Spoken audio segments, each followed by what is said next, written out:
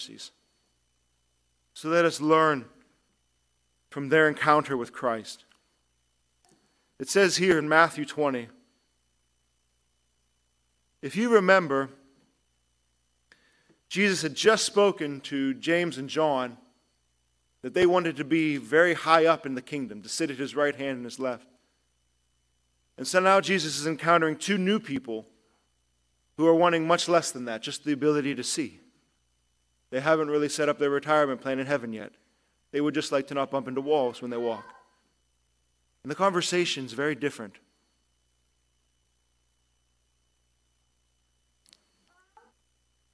It says this, Jesus is moving south, down to the big city of Jerusalem.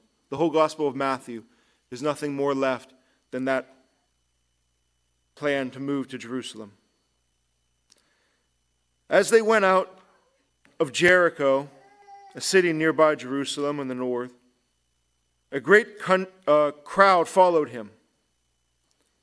And behold, there were two blind men sitting by the roadside. And when they heard that Jesus was passing by, they cried out, "Lord, have mercy on us, Son of David." The crowd rebuked them, telling them to be silent. But they cried out all the more, "Lord, have mercy on us, Son of David." And stopping, Jesus called them and said, "What do you want me to do for you?" And they said to him, "Lord, let our eyes be opened." And Jesus in pity touched their eyes, and immediately they recovered their sight, and they followed him. That it was nothing more than Jesus taking that moment to pull aside from his campaign, his progression down to Jerusalem with crowds in the train of his robe, so to speak, following him or walking with him. That he pulled aside to the margins of the road, for the margins of society, in order to simply ask, "What is it you would like?" Now, this story is here for you to know that about your Lord. That is good to know. That he's the kind of Lord who stops and pulls along the side to ask such a question. See, the way these men are introduced to us is that we're told to behold this.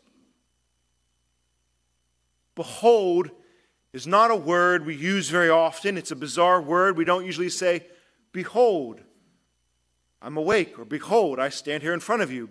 It's used sarcastically. It's when you want to make a big deal about something that's not a big deal. If you want to make a joke. Right? We don't say the word, "Behold, look at me." It's all it means is to look, pay attention. Draw your attention in this direction. Behold over here. Behold over there. Well, now we are transitioned in the story to where Matthew is saying to his readers, to his listeners, "Behold, look at this. Look at these men." They cried out to the Lord that he would have mercy upon the Son of David. They are economically marginalized. They are blind. They are poor. See, this is during the pilgrimage to Passover. The reason the crowds are there, the reason Jesus is even traveling south, is because it's Passover. It's one of the three main feasts, festivals, in which all the people of Israel were, men particularly, required to be down to the main city for the whole ceremony. So thousands and thousands, throngs of people were coming down. There was a large crowd. And for that reason, it was all customary for those who were the beggars, those who had nothing, those particularly here who are blind, have no way of living a normal life. That's where you stay, on the sides of this road. As thousands of people are obligated to think a little bit more spiritually, a little bit more religiously, as they're going down in Jerusalem for a religious ceremony, that maybe they'll give you a few dollars. Maybe they'll drop a few coins by your side as you stand on that or sit on that side of the road begging for mercy. And today, one of the passerby happened to be Jesus. Oh, that's a lucky day to be a beggar. We are commanded to look at these blind men. Behold them, it says. At the very least, we are to behold them, to behold ourselves, obviously. Why? Because we're told to look at this. There's something in this for us. It's not just about Jesus healing blind men. And most clearly, of course, we're supposed to see what they saw, to behold Christ himself in the story. Can you actually see them? Imagining these blind men, impoverished, grazing along the walls of the city, stumbling through and feeling for gutters and corners, stumbling along all the way of their life. They have nothing. They always need to be helped. They always need to be instructed. They need to be guided by the hand. They need to be given their food, or they die. They are the bottom of the barrel. See, all throughout this sermon series, all throughout this portion of the gospel, it has been the children. And you see, a woman comes and asks for a great position for her two children, her two sons, James and John. But in reality, you find these two men are no more different than the children, the lowest in society, having nothing and needing everything. If you can see them, you see why Matthew is saying, behold them. Don't just read it. Pause on it. Behold it. Appear. Let this appear. Let this apprehension come upon you. Who are these men? Because the point is that you should be seeing yourself. That you shouldn't just be seeing them. That you should be beholding yourself. That there is a real spiritual condition being had here. Ephesians 4:18 says, we are all darkened in our understanding, alienated from the life of God because of the ignorance that is in us due to our hardness of heart.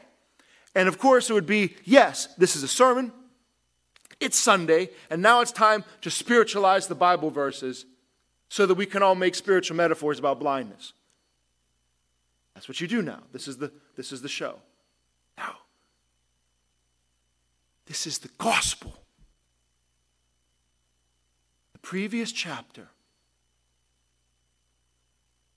Jesus said, in the new world, I will sit on my glorious throne. It is everything. We are not spiritualizing this blindness just to say, oh, these men were physically blind, and therefore you're spiritually blind, and therefore believe in Jesus. We're saying Jesus is the King, and every portion of this world is his. He will not undo this world. He will get everything out of this world that he initially intended. And every blind eye, every broken bone, every cancer, every blade of grass, every natural disaster, every tear that has ever been shed, he will take that and make it glorious. And so therefore, behold these men. Their eyes are seeing because Jesus will save the world. But it always begins spiritually. Point to be had that in Matthew 19 is where Jesus said, in the Palagenesia, the new world, the Son of Man will sit on his glorious throne. The rebirth of the whole world. That word is only used one other time in all of Scripture. Spiritually. In Titus 3:5, where it says, he saved us, not because of works done by us in righteousness, but according to his own mercy, by the washing of regeneration and the renewal of the Holy Spirit. The palagenesia that comes from the Holy Spirit. The renewal of regeneration. That is the inward spiritual regeneration that is brought to us, that vivifies us, that causes us in our mind's eye to behold the glories of Jesus Christ. Though we do not see him, we love him, and we rejoice with a joy that is inexpressible and full of glory. That reality, the spiritual manipulation of God upon our souls that changes us, is the same power that actually changes the whole cosmos and every physical reality that we see as well. So yes, these men are blind. And yes, so are we. The same problem, the same solution. Behold your Lord. Can you see Jesus Christ this way? These blind men are invisible to society. You see how the crowd treats them. They're already on the margins of the road, margins of society. They already are the little ones that Jesus so loves, that everyone can't get anything out of, and are essentially useless for the present world. The present world has no place for blind people that can't make money or do anything for you.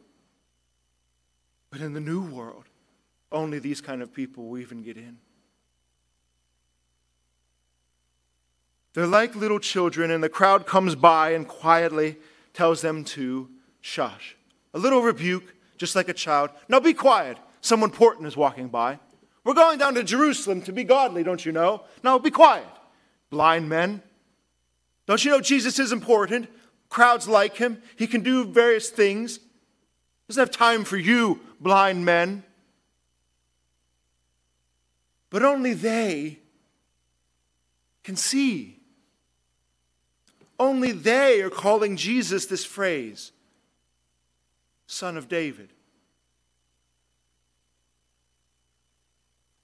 Their inability to perceive Jesus, physically of course, is not hindered them at all spiritually. We are here, though Jesus is not. Though don't you know him? Don't you love him? When you hear him preach to you, does your heart not turn? Yes. It's because this is how the Lord is saving the world. Inwardly to outwardly. A spiritual regeneration that works out to a natural regeneration. That the whole world will be renewed this way. God will not destroy the whole world. He will burn the whole world up, Peter says, with fire. But not the actual elements in the sense that the whole substance is gone. Jesus did not give them brand new eyes. He took their broken eyes and restored them. He doesn't take paralytic people and give them a new spine. He takes what is broken and fixes it. Jesus has a world right now. This world you live in will be glorious someday. It will be sinless someday. It will be everything you intended in your heart that you know should be that is not to be. That is what it is to be. The Lord will take what is broken and make it new. Grace restores nature.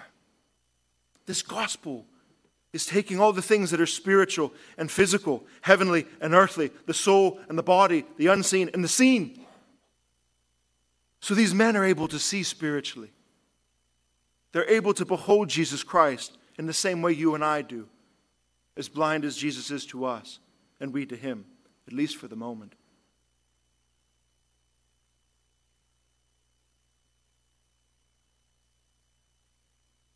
Paul's prayer for the Ephesian church was nothing different than this: to know him and to have the eyes of the heart enlightened. Ephesians 3:19, he says, that you may know the love of Christ, which surpasses knowledge, and be filled with all the fullness of God.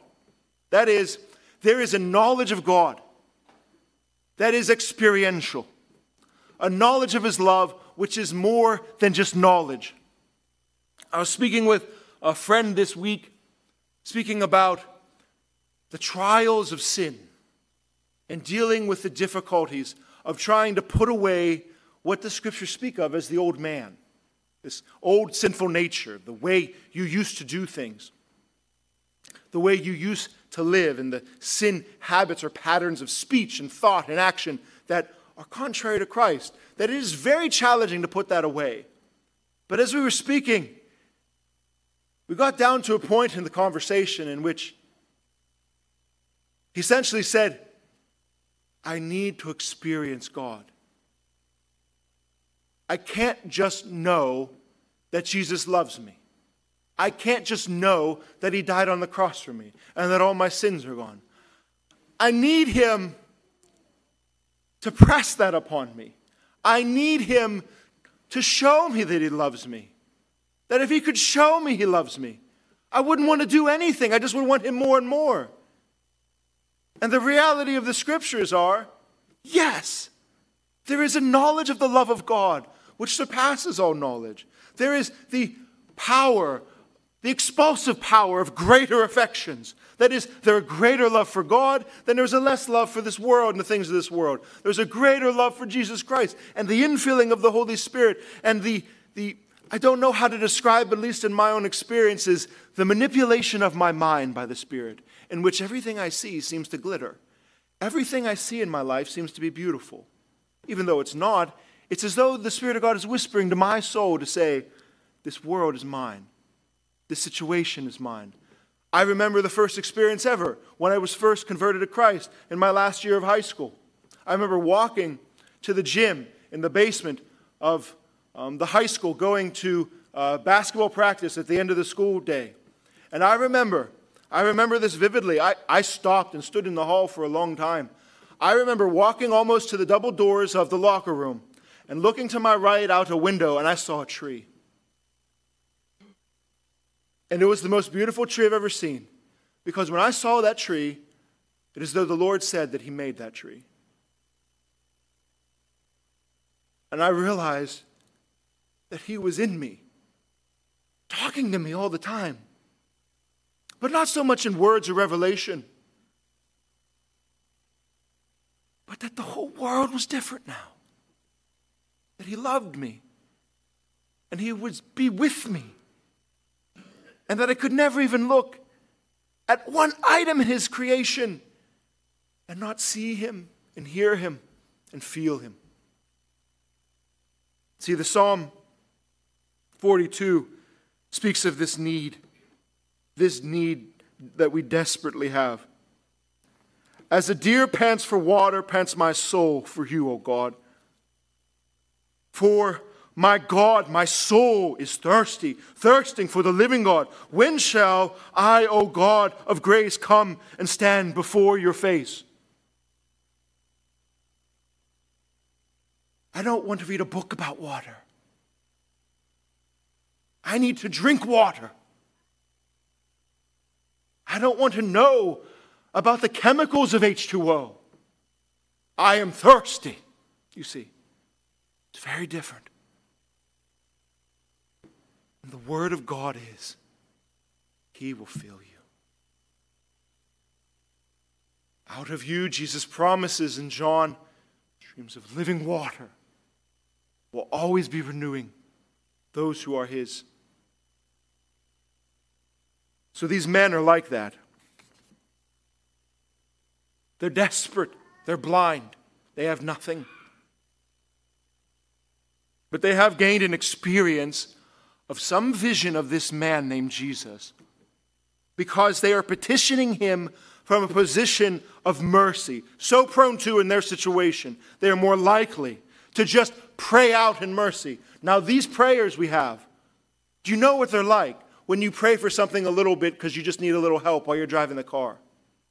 And a thought comes to you. But by God's grace, he's positioned our life in so many ways as that we are left to forks in the road many times over. We are left as Israel was to the Red Sea with Egypt in the back. There's no way forward, there's no way behind. These are the moments in which you actually realize I'm not in control. There are problems in my life I can't solve. There's a particular blindness about me that I have no light for. That's where these men are praying, a different type of prayer, in which they're saying, Son of David, have mercy on me. I have nothing. Have mercy. Where are you? I hear a crowd. Son of David, have mercy on me. There's a particular power to that prayer. There's a boldness to being broken when nothing else is left. To need mercy, pure, unbridled mercy. Why would they say this, though? Why are they calling him the Son of David? In the life of Christ, he had a tremendous ministry up north in Galilee. And there were large crowds that followed him. And then he said a few things, rebuked them in certain ways, and the numbers dwindled significantly. He's traveling south. Many people now in this location have never even seen him. Most would probably not even know of him. There was no more crowd at the time. But you see, this is the grand finale. Jesus has to go to the cross. It is the Passover. There are thousands of people, and it's time to make another crowd. But these men know Jesus particularly as the Son of David. The reason being is this. It's the story of the two kings of Israel, the two first kings that governed that nation, Saul and David. You see, understanding the phrase, the mercies of David, cannot be appropriated unless you see these two kings for the way they are.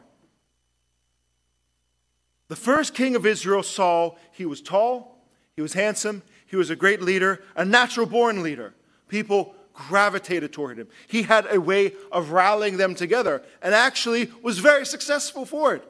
He brought together so much of the nation and rallied them and solidified them so much in an army that they won many wars. They beat the Philistines, the Palestines of their time. But there was a moment in which his kingdom was taken away. And this is the whole problem. This baffled me for a long time until I read Chronicles 17. I hope to see this and show it to you. That there is this reality in which it doesn't make sense that Saul would have his kingdom taken away. He had a few mistakes. All ceremonial. Ceremonial meaning the portions of the law that had to do with symbols and types and sacrifices and cleansing and the temple. Those were his sins. It happened at this time as they were rallied around a bunch of soldiers. Thousands of chariots and men from Philistia were there to attack. And as the custom in war procedure at the time, that you would offer a sacrifice before you went to war.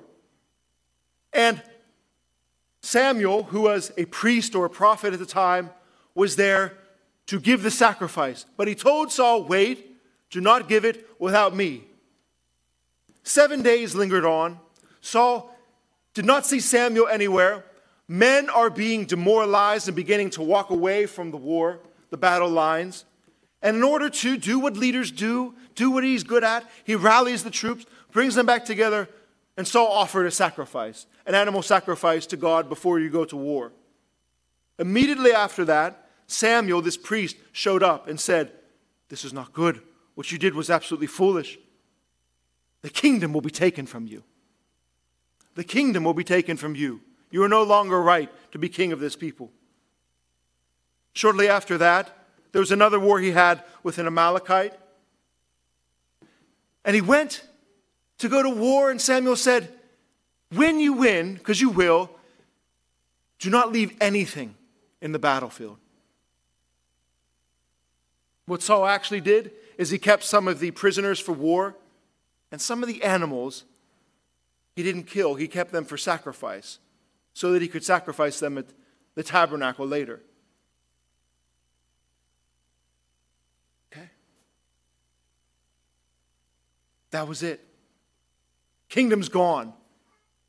Samuel said, God will tear this kingdom from you because to obey is better than sacrifice. And it's a sad story. And the rest of his life was riddled with jealousy and despair. Now, this man named David, the second king that takes his place. He rises up in power. He rises in popularity. Everyone likes him. He's a very successful commander.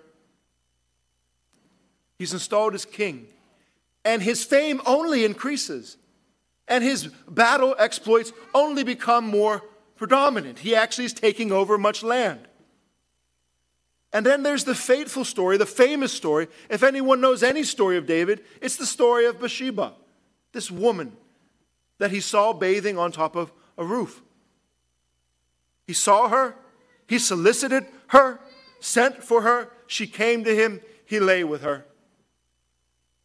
A married woman, he a married man. We're told, and this is telling in the story, we're told that she was bathing for ritual purity. She was purifying herself from her uncleanness. That's why she was in the tub. It wasn't just because she was dirty with dirt or soil.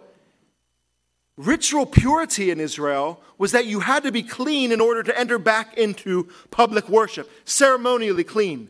She was ceremonially cleaning herself. But then entered into a deep, grave, moral sin. Not just a ceremonial sin. Adultery itself. And then, to make it worse, David frames her husband as she, days later, responds by saying a message to David that she's pregnant and she conceived. David frames her husband, Uriah. He was at the war front line, calls him to come back to his wife, to be with his wife. Therefore, the child makes sense. Everything's good. But in the law of Israel, a man could not leave war to come and be with his wife physically. It was considered ceremonially inappropriate. He had to be clean, ceremonially clean, to go to war to fight, to have his mind fixed just on the war and not partially at home. And so Uriah, because of ceremony, said, no, I couldn't do that. That would be wrong for me against the men I fight with, for me to be the only one at home with my wife. And so it never happened, ceremonially. Ceremonial law. And so David framed him again for death. He sent him back to the front lines. He had his commander Joab pull back the forces at the time when the fighting was hardest, and he fell in battle premeditatively by murder. Now, this is a stage set so that you might understand your Lord. We have one king, Saul, who sacrificed to God a little bit at the wrong time. We have the other King David, committed adultery, potentially rape, and murder. And his kingdom remains. That David is the one blessed. That Saul was set aside immediately after falling away, just with a small mistake, a small sidestep. But the promise in 1 Chronicles 17 is, to David, God has promised mercy. That I will be a father, David, to your son, he says. And I will not take my steadfast love from him as I took it from him who was before you. He deliberately says in that moment, the reason you're different than Saul, even though he sinned so mildly compared to all of your misconducts, is because I love you. And I'll never take it away. And that's the only difference. That's the only difference. Let the phrase steadfast love fasten to your soul like rivets. Mercy. So when they say, oh, Son of David, have mercy on me, they're saying more than you know. I need the mercy of David upon my life. I have not sidestepped. I have not just had a mistake. I need his mercy. I am blind and broken. The slightest sidestep, Saul is cut off. So why this mercy? Not because of David, you see. In the passage, 1 Chronicles 17, it explicitly says, because of your son, I will not take anything away from you, but my steadfast love will remain. The reason David's adultery and murder is covered, the reason these blind men are granted sight, and the reason your sins are forgotten is because there is a man named Jesus Christ who is the Son of David, and all the debts and all the transgressions and all the weight of these sins have been pushed down to him. David's sins were not simply pushed aside, they were satisfied. The reason he could be let go and the reason mercy could be extended to him, because it was pushed down to his son and his son's son and the son of his son, all the way down to the Son of God. Therefore, that love cannot be broken because it has been satisfied. Do you see why Jesus responded to their prayer? How could he not? This is what he came to do. Mercy. I had an opportunity to speak with a congressman from Kentucky, or at least to see him, Thomas Massey. And he has this thing he's doing in his particular work in his region and what he does on the Congress House. He has a pin on his shirt, and it's a digital pin that's actually connected through the internet to the Treasury's website of our country. It's a pin of numbers that are buzzing by very quickly. It's our national debt. And so I think it's kind of comical, and he does it good for his position as a congressman, that everywhere he goes on Capitol Hill, when he's speaking with his colleagues, or even presenting on the floor, he has this digital pin that has numbers that are just twirling. 33 trillion and counting. And so when the TV picks him up, or when you have to record him, it's this very distracting little thing of just colorful little digits just spinning by. And the reason he does that, he says, is because he just wants everyone to know that if they're going to talk to him, they're going to be distracted by seeing this thing just glittering by on his chest. See, it's the national debt that no one wants to talk about. Generations after generations, the baby boomer to Gen X to millennials, Gen Z, everybody just wants to kick the can down. Because it is political suicide to say no. That maybe we should cut the spending, and I can't offer anybody any political favors. The debt is needed. The promises to make the policies need monies. But here he is with his little debt calculator saying, by the way, who is going to drink the poison, the political poison that is, of saying we should not spend? Who's going to swallow the medicine? You see, sin is like that. The debt. It adds up. It's a clock. It calculates. It's an invisible pin placed on every one of our shoulders. The numbers hum right by. As Matthew 12 says, men will give an account for everything on the day of judgment, every careless word that they have spoken, every thoughtless deed, every sin that could ever be numbered. That number just climbs and climbs and whizzes right by, calculating the numbers beyond measure.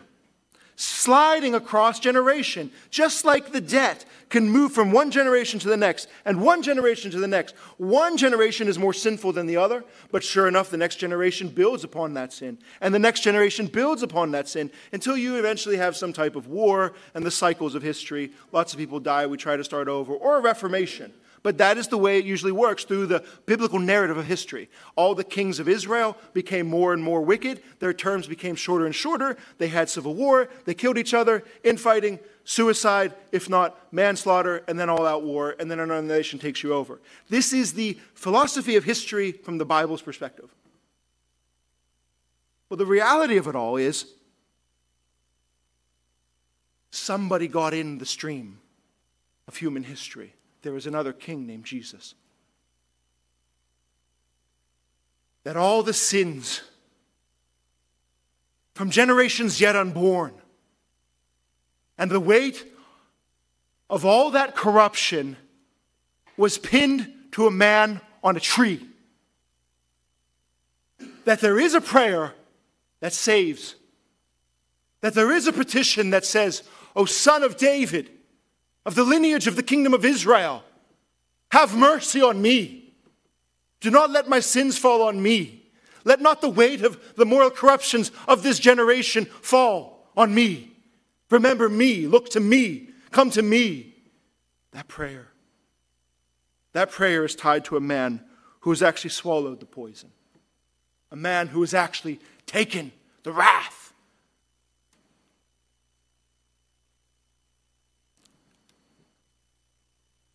Steadfast love. There's a baluster around my deck that shifts. I was working on it yesterday because I don't want anyone to fall if they were on my deck. There's a lag bolt that goes through. And it won't bite into the wood. So when I twist the lag bolt, it spins constantly. And so the post moves and it's not tight. It's not steadfast. It's not holding. So the weight of someone leaning against that post, sure enough to fall and at least hurt themselves. The steadfast love of God.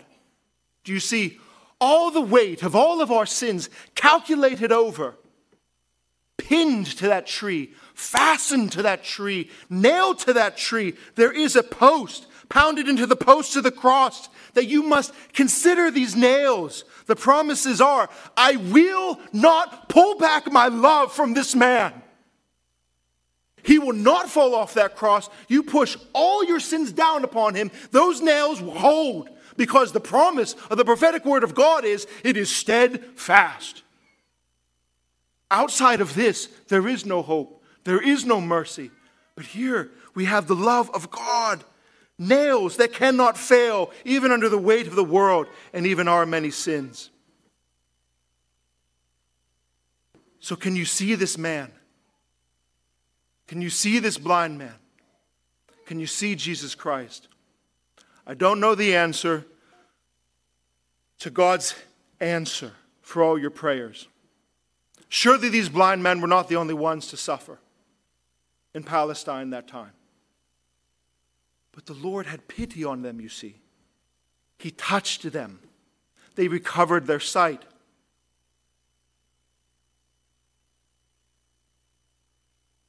Behold this Jesus. Not the Jesus you think of. Not the Jesus you interpret by your unanswered prayers. Scriptures are calling you to behold this Jesus. The one who stops on the side of the road. Let the beholding of him build your faith.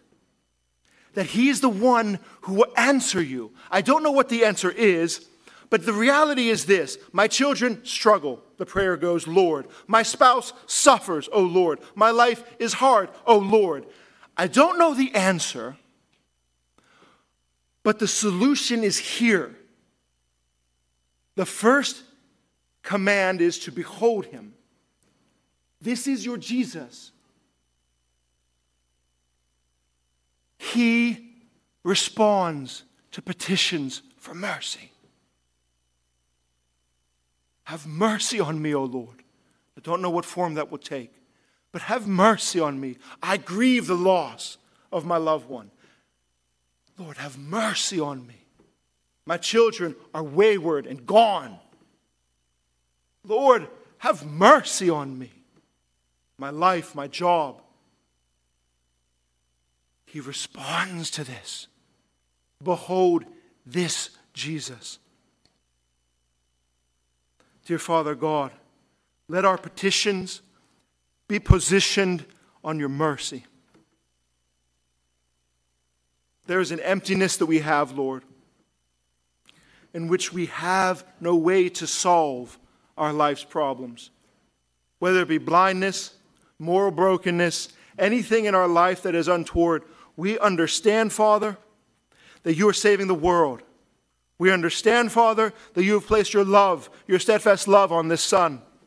We understand that you will connect the two. And Lord, therefore we stand for your mercy. Be merciful to us. Answer when we call. Give us what we need. Bring your kingdom to this earth. New heavens and new earth. Lord, please give us your mercy, O Son of David. Amen.